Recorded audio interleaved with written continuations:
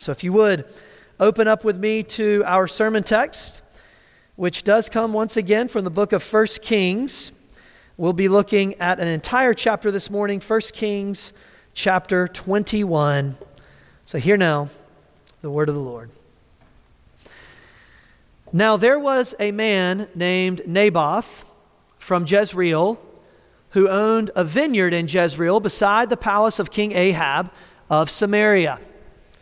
One day Ahab came to Naboth, one day Ahab said to Naboth, "Since your vineyard is so convenient to my palace, I would like to buy it to use as a vegetable garden.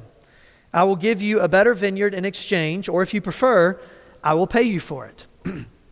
But Naboth replied, "The Lord forbid that I should give you the inheritance that was passed down by my ancestors." So Ahab went home angry and sullen because of Naboth's answer. The king went to bed with his face to the wall and refused to eat. "What's the matter?" his wife Jezebel asked him. "What's made you so upset that you're not eating?" "I asked Naboth to sell me his vineyard or trade it, but he refused," Ahab told her. "Are you the king of Israel or not?" Jezebel demanded. "Get up and eat something and don't worry about it. I'll get you Naboth's vineyard." So she wrote letters in Ahab's name, sealed them with his seal, and sent them to the elders and other leaders of the town where Naboth lived. In her letters, she commanded, "Call the citizens together for a time of fasting and give Naboth a place of honor, and then seat 2 scoundrels across from him who will accuse him of cursing God and the king, then take him out and stone him to death." So the elders and other town leaders followed the instructions Jezebel had written in the letters. They called for a fast and put Naboth at a prominent place before the people. Then the 2 scoundrels came and sat across from him, and they accused Naboth before all the people, saying, "He cursed God and the king." So he was dragged outside the town and stoned to death. The town leaders then sent word to Jezebel, "Naboth has been stoned to death." When Jezebel heard the news, she said to Ahab, "You know that vineyard Naboth wouldn't sell you? Well, you can have it now. He's dead."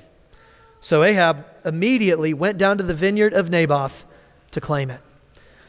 But the Lord said to Elijah, "Go down to meet King Ahab of Israel, who rules in Samaria. He will be at Naboth's vineyard in Jezreel, claiming it for himself.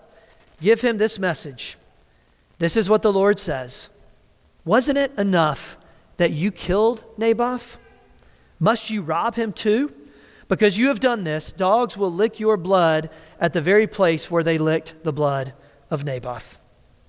"So, my enemy, you have found me," Ahab exclaimed to Elijah.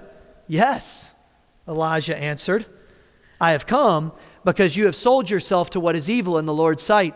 So now the Lord says, I will bring disaster on you and consume you.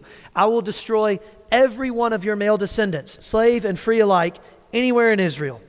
I am going to destroy your family, as I did the family of Jeroboam, son of Nebat, and the family of Baasha, son of Ahijah.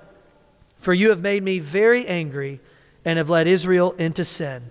And regarding Jezebel, the Lord says, dogs will eat Jezebel's body at the plot of land in Jezreel. The members of Ahab's family who die in the city will be eaten by dogs, and those who die in the field will be eaten by vultures. No one else so completely sold himself to do what was evil in the Lord's sight as Ahab did under the influence of his wife Jezebel. His worst outrage was worshiping idols, just as the Amorites had done, the people whom the Lord had driven out from the land ahead of the Israelites. But when Ahab heard this message, he tore his clothing, dressed in burlap, and fasted. He even slept in burlap and went about in deep mourning. Then another message from the Lord came to Elijah. Do you see how Ahab has humbled himself before me? Because he has done this, I will not do what I promised during his lifetime. It will happen to his sons. I will destroy his dynasty. Thus ends the reading of God's holy word. And let us pray.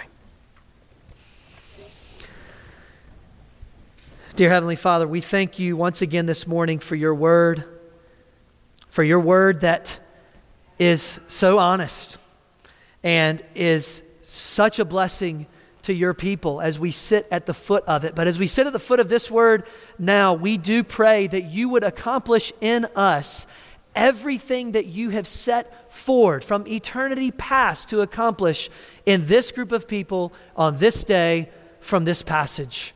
Lord, we pray that you would give each one of us eyes to see, ears to hear, a heart to understand your word, that you would plant it deep in our hearts, and that you would cause it to bear much fruit now and in the years and decades to come in our life. We pray it in your Son's name, Jesus Christ. Amen. And as we come into our chapter from 1 Kings this morning, my sense is that as you listened to that text being read today, or perhaps as you may go back on your own at some point to read it, that there are probably two types of emotions that we may have as we read through a text like this, or in particular this one today.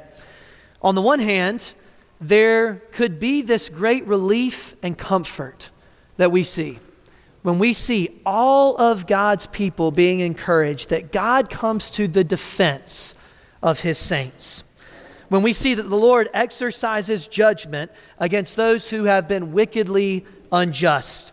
So I believe one emotion that we should be filled with as we read through this chapter is relief, comfort from a chapter like this.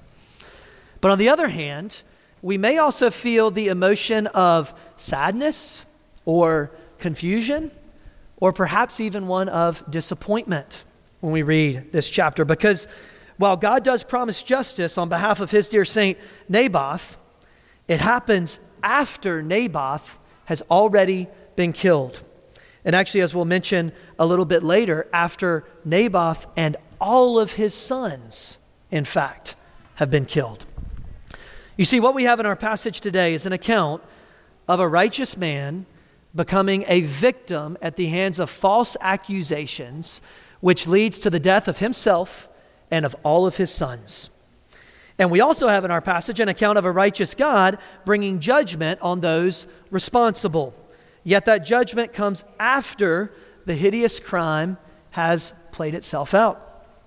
Again, we see this dual emotion in here. I would imagine if we really thought about it, most in here, this is my guess, may be on that first side, all right? But some of us are maybe on that second side.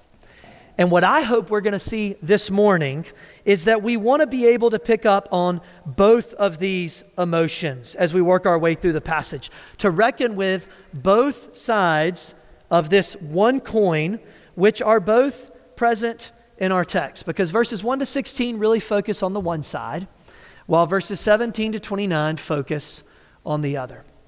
So with all that said this morning, we've got two main points that we want to see as we work our way through chapter 21. Point number one, in a fallen world, wickedness often triumphs over righteousness temporarily. In a fallen world, wickedness often triumphs over righteousness temporarily. But then point number two, in God's economy, wickedness will always be punished permanently. In God's economy, wickedness will always be punished permanently. You see, we have to hold both of these statements in tandem if we're going to really understand life in, number one, this world, but then also, number two, the world to come. So let's get started. Point number one, in a fallen world, wickedness often triumphs over righteousness temporarily. And we see this, of course, in verses 1 to 16. And while I'm not going to break everything down here because there really is so much, there are some things that I want us to understand. So right out of the gate, I will say this is a truth, our first point this morning, that we probably don't enjoy admitting. But if we don't admit this truth, then we will struggle to understand the world in which we live, this fallen world in the here and now. In fact, in our text, King Ahab doesn't even understand this truth nearly as well as his wife Jezebel understands it. Now, of course, we're going to see Jezebel doesn't understand or acknowledge our second truth this morning, our second point, but she does understand this first one quite well, at least part of it. She knows that in this present world, wickedness often triumphs over righteousness. She knows that, and she's going to use that to her advantage. So look at how the chapter begins. We have a man named Naboth. He has a family vineyard, and that vineyard is located adjacent to King Ahab's palace. And then one day, Ahab lusts after that vineyard for himself, so he inquires about it. And I want to say this, if we just pause right here, how amazing is God's providence for his people that this is how the story has to begin. Because think, in most ancient Near Eastern cultures, if the king wanted a vineyard next to his palace, would he have to go inquire with his citizen to get it? He wouldn't. He would just go take it, right? But that's not how things work in God's economy. In God's economy, the king is not a rule unto himself. He is underneath God's law. And God's law had made a very clear provision for how all the property in the promised land was supposed to be treated. And I like what Dale Ralph Davis has to say here regarding Naboth's decision not to sell his land to King Ahab. Davis says, "Now there was no absolute prohibition against selling the land. Under certain emergencies, an Israelite could sell land. But these conditions did not apply in Naboth's case. He doesn't seem to be suffering from any grinding poverty necessitating his selling of the land. If he need not sell, then he should not sell, hence his refusal. He treasures Yahweh's land gift passed down from his ancestors much more than making a few bucks or placating the king." You see, Naboth is not in need of selling this land that has been in his family's possession since his ancestors entered the promised land. They conquered Jericho, and at some point in the years to come, his family received this land. Hundreds of years earlier, his family had received this as a gift from the Lord, and so he is not going to treat that gift from the Lord with contempt. So, of course, he tells Ahab no. And then Ahab's response is actually interesting when we really dissect this passage, because his response is, ultimately, he just takes it from Naboth, doesn't he? He just assumes that there's nothing he can do about it. Now, of course, he's not happy. So children in here, this is quite a response from the king of Israel, isn't he? In effect, here's what the king of Israel does. He gets mad, he runs home, he slams his door, and he tells his people there, "I'm not coming down to eat." Right? This is a 2-year-old temper tantrum. He gets angry, he's sullen, mad face gets on, he goes home, slams the door, and he's not coming down to eat. And yet, what we need to observe is Ahab in his mind doesn't think there's actually anything he can do if Naboth won't sell the land. Why? Because at some level, he accepts the authority of God's law over the promised land. So if you zoom out real quick, of course, we see Ahab behaving very embarrassingly. It's a grown man having a 2-year-old temper tantrum. But it's actually a temper tantrum against the Lord. It's a temper tantrum that acknowledges there's nothing he can do if Naboth won't sell. So his temper tantrum is maybe against the law, or maybe it's against Naboth for not being willing to deny the law to sell the land. But either way, at least he isn't taking matters into his own hands. He throws a fit, but he doesn't decide to go his own way. It's the only good thing about Ahab's response here. And yet that one good thing about Ahab's response is the one thing that Jezebel sees as most embarrassing. You see, she comes in and she says, "Are you the king of Israel or not?" Now, stop and think about that phrase, because this is very important. Is Ahab the king of Israel or not? All right, of course he is. We know that he's the king of Israel. But is that what Jezebel means? Is that what she's asking? It isn't. She isn't asking him, are you the one who is king over the people and charged with upholding the law that has been given to you? She's actually asking, aren't you the one who gets to make the rules? Aren't you the one who gets to decide how things are going to go? Do you see how that's actually different? That's what Jezebel is asking. And kids, I'll give it to you this way. This is maybe a helpful way for you to think what's going on in this passage. When you think of your parents' authority, you can have this in mind. Are your parents the ones in charge of your house, of your family? They are. They are the ones that are in charge of making sure that God's law and God's gospel governs your home.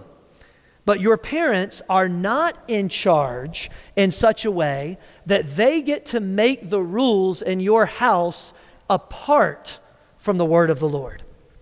Case in point, just one example. Your parents do not have the freedom to decide whether they are going to bring you to church on Sunday or not, as if it is a legitimate option for them to choose to not bring you to church under normal circumstances. Now, of course, if someone's sick, that's different. If there are extreme circumstances, that's something that's different. But parents do not have the option to decide whether it's just easier or more comfortable to them to not bring you to church on a Sunday morning, especially if they've covenanted before this body to raise you up in the faith in conjunction with the other members here at Village Pres. So just as parents are in charge, but not to the level that they get to make their own rules apart from the Lord, so too is Ahab in charge, but not in a way that he gets to make his own rules outside of God's law. However, that makes no sense to Jezebel. And this is where we have to remember, Jezebel isn't an Israelite. Where she comes from, this is probably not the way her dad would act as king. So this makes no sense to her at all. She knows that in this present world, wickedness often triumphs over righteousness. Not always, but often. And I will say, especially when the wicked are in power.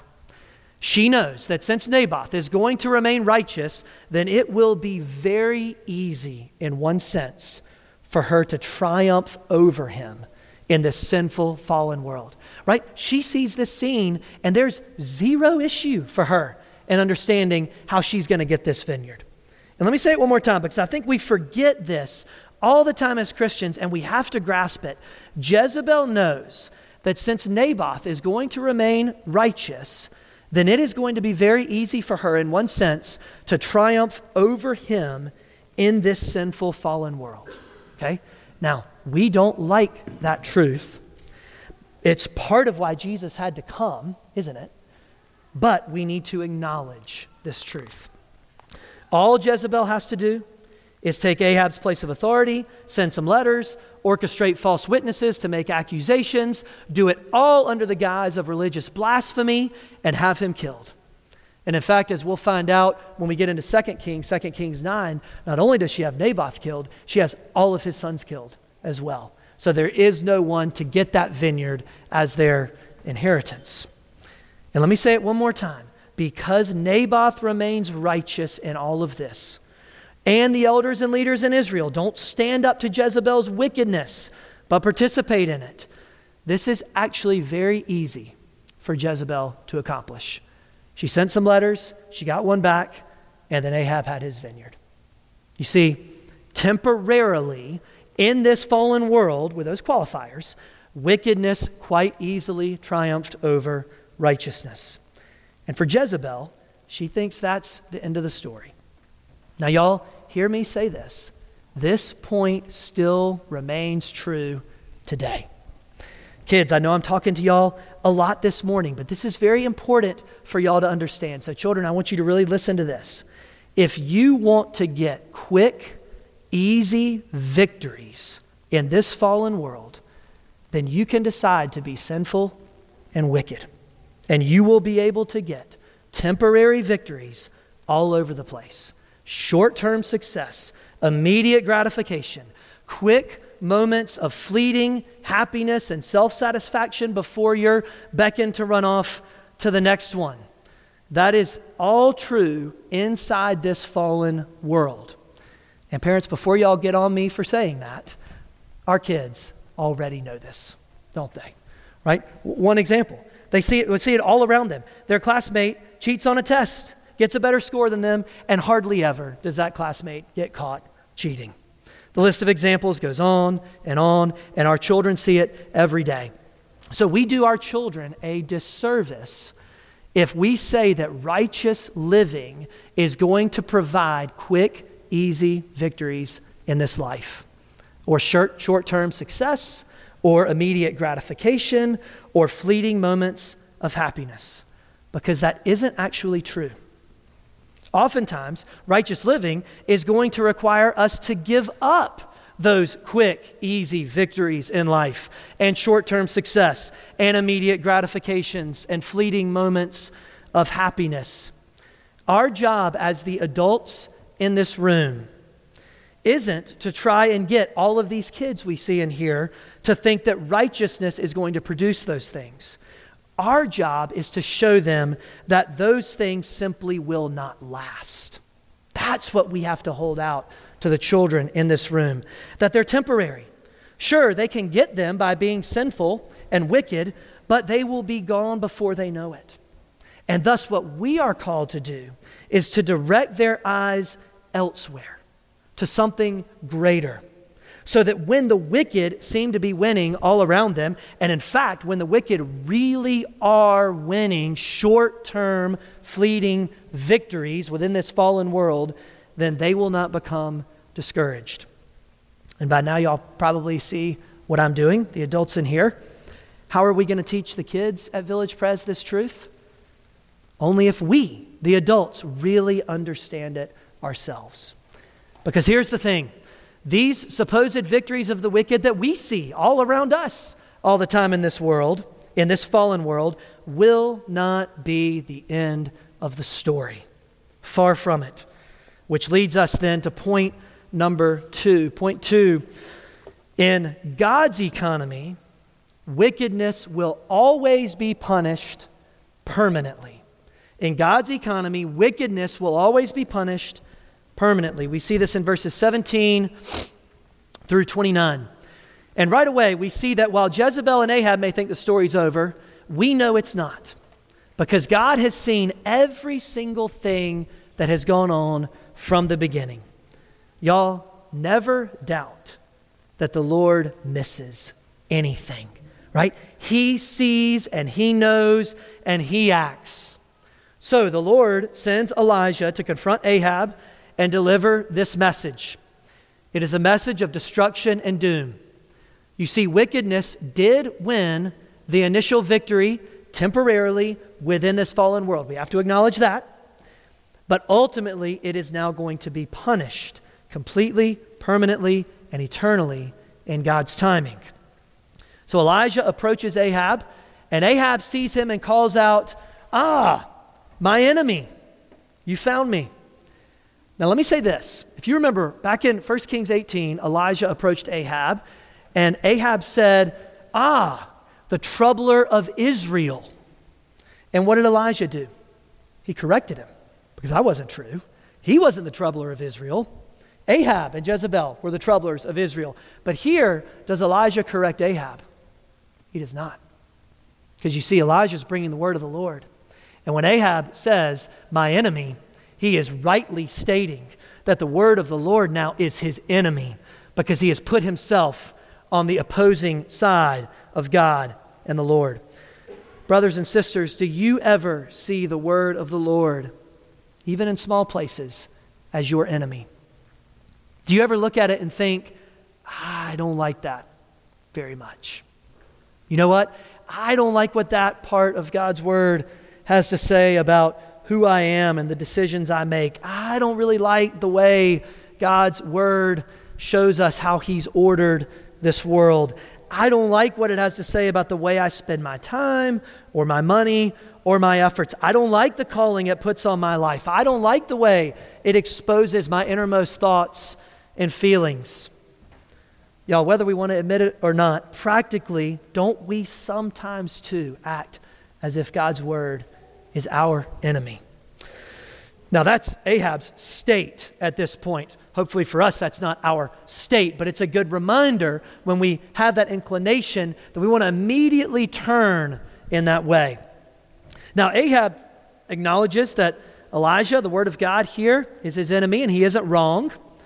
By now we've seen so much wickedness from Ahab and Jezebel that it is this final act of oppression and injustice, of murder and deceit, theft and abuse of power.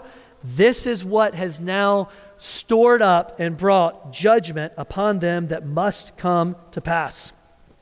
And I'll say, because Ahab is the king of Israel, it's going to be a special level of judgment too. It's going to be the type of judgment that we saw earlier in our series that came upon Jeroboam and Baasha, which would be the destruction of his dynasty, as it was Jeroboam's and Baasha's. You see, Ahab and Jezebel did win a temporary victory, and we have to acknowledge that. They did. They claimed the vineyard for themselves. Their wickedness won out temporarily in this fallen world. And yet, let me ask this. Was it worth it? Was it worth it for them?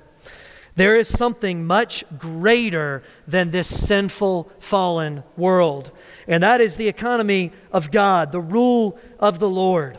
God's standards and God's kingdom, which always supersede anything in this fallen world. So the temporary victory for Ahab has now become the source of his permanent judgment, set in stone, that must be paid without exception. And then we get these last two things in the chapter. First, we see this summary reminder of who Ahab is, and I want to read that, verses 25 and 26. No one else so completely sold himself to do what was evil in the Lord's sight as Ahab did under the influence of his wife, Jezebel. His worst outrage was worshiping idols, just as the Amorites had done, the people whom the Lord had driven out from the land ahead of the Israelites. And again, if y'all have been with us for this whole series, we just see all these subsequent kings in the northern kingdom outdoing themselves in wickedness from one to the next. But for Ahab, the catalyst for his was the influence of his wife, Jezebel. So I'll ask this. Is Ahab responsible for his own sins? Absolutely. We certainly see that. But also, did Jezebel's presence as a voice in his life impact how bad his sins became and thus how harsh his judgment would become? Absolutely. That truth is there as well.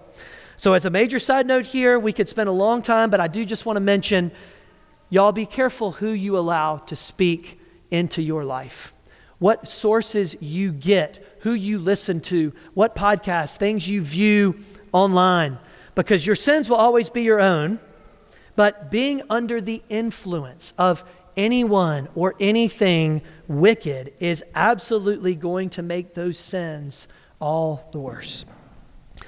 Now, if this is hitting home with any of us right now, then actually we're in line with Ahab. This is a pretty remarkable thing, because at least for the moment, we see maybe the most surprising thing that we see in all of 1 Kings, right? So some really could acknowledge this as the most surprising thing. I don't know that I'll say that for sure. I'd have to really study, but it certainly is surprising.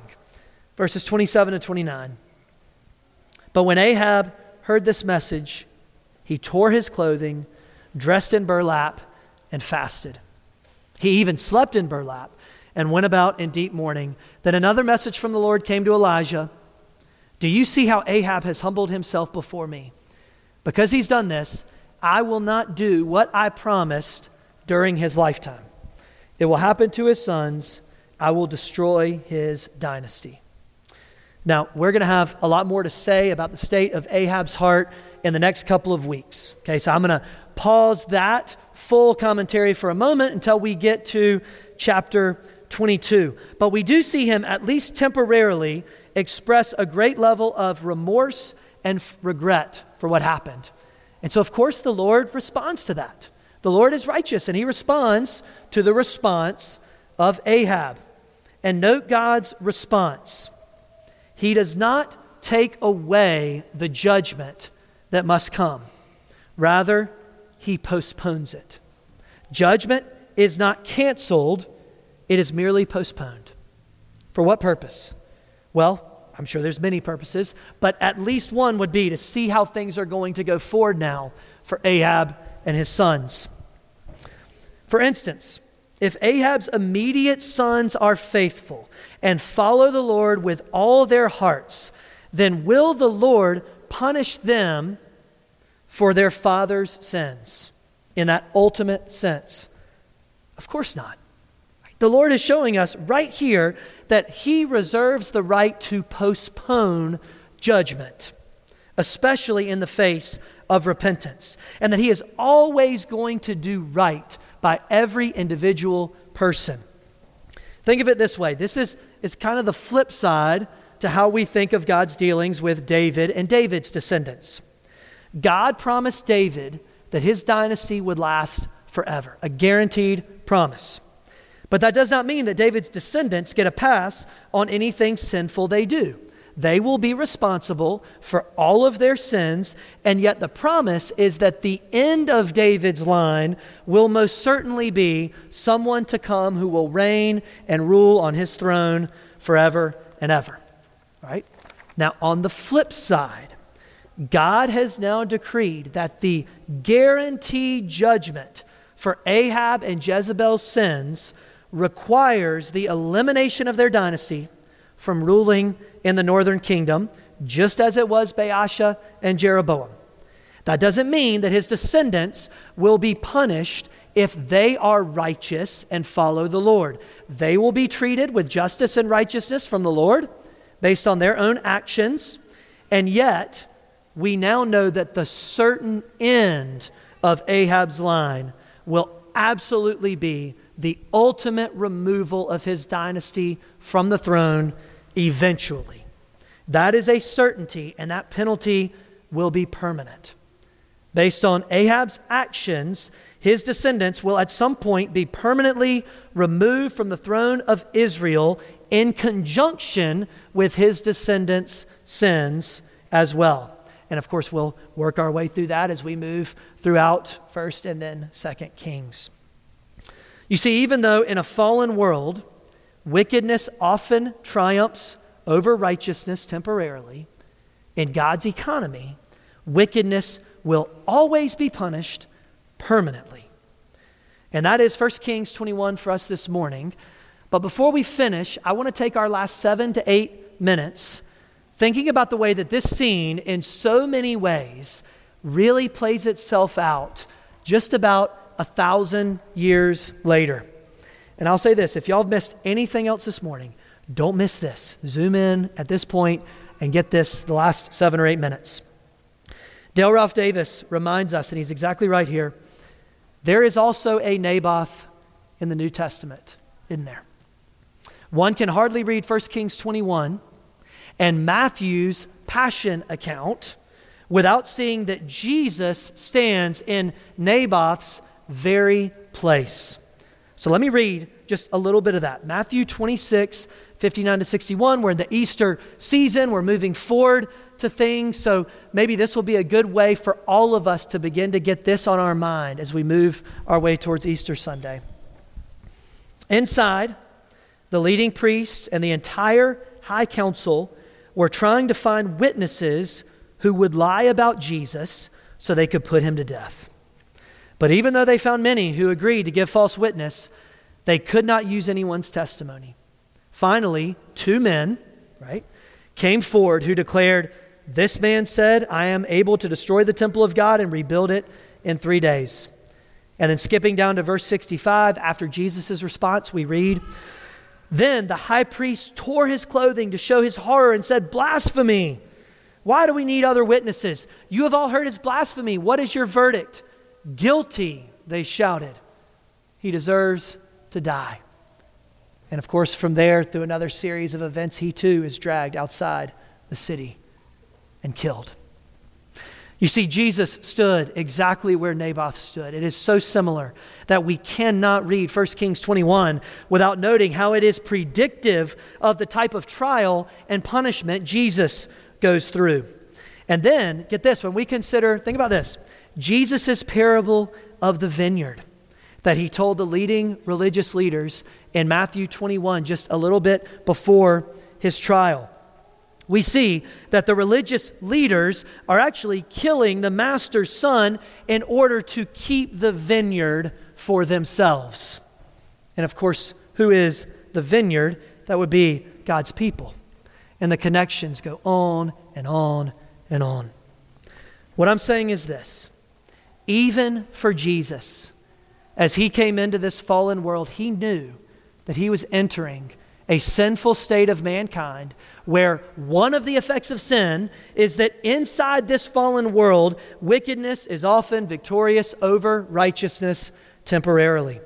And there is no worse example of that than Jesus' Passion Week, his betrayal, his trial, and his crucifixion. We cannot look at that scene without acknowledging that, yes, in this fallen world, wickedness often triumphs over righteousness temporarily.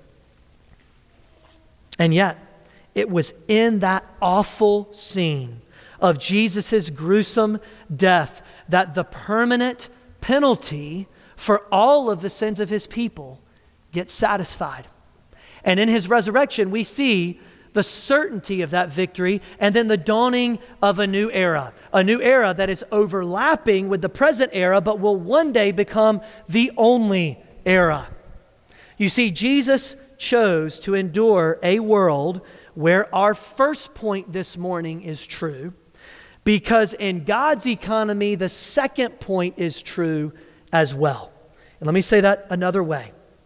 Jesus knew that the penalty for the wickedness and sinfulness in all of his dear children is a permanent, eternal death that must be satisfied. Right? That second point. In God's economy, that is true.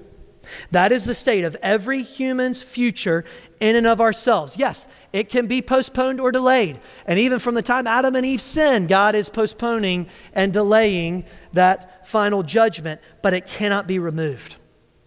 It must be satisfied. And hence, Jesus came and endured our first point this morning in order to meet the demands of our second point this morning for all of his people. And it was actually because of our first point this morning, amazingly, that the second point this morning ends up being satisfied. You see, God uses sin sinlessly. Does God love the fact that life in a fallen world means that wickedness often triumphs over righteousness temporarily? Of course he doesn't. But what is amazing is that when the end of the world arrives, we will look back and see how in God's sovereignty, every single way that wickedness triumphed over righteousness temporarily actually brought about a greater end for God and all of his people somehow. Now, do not ask me how that plays out in every situation that you could bring to your mind right now, because I do not know. But I can tell you it's true, because God's word says it's true. And because the greatest example of it, Jesus' Passion Week and his crucifixion, shows us that it is true. So as we close our sermon this morning, let me say this. We should mourn every time wickedness triumphs over righteousness in this world. Every time. Right? If we're not moved by that, then we've just become desensitized to that truth. Right? We should mourn every time that happens. And we're going to see it every day. In fact, if it was true for Naboth's sons because of Naboth's righteousness, then it will be true of Jesus' sheep because of Jesus' righteousness. Thus, we should expect that in the short term, wickedness is going to gain momentary, fleeting victories over us because of Christ's righteousness and our own.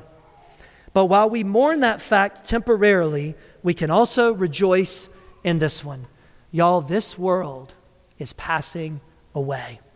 And when it does, our first point this morning will be gone like a mist over the sea. It will fade away, never to return again.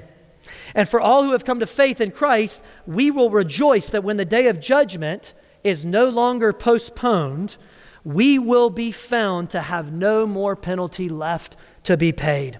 For our righteous Savior, the greater Naboth himself, endured our first point in order to free each one of us from our second point, the freedom from the penalty for our sins. And hence, when this world passes away, for those found in Christ, not only will the first point vanish like a mist, but so will the second point as well.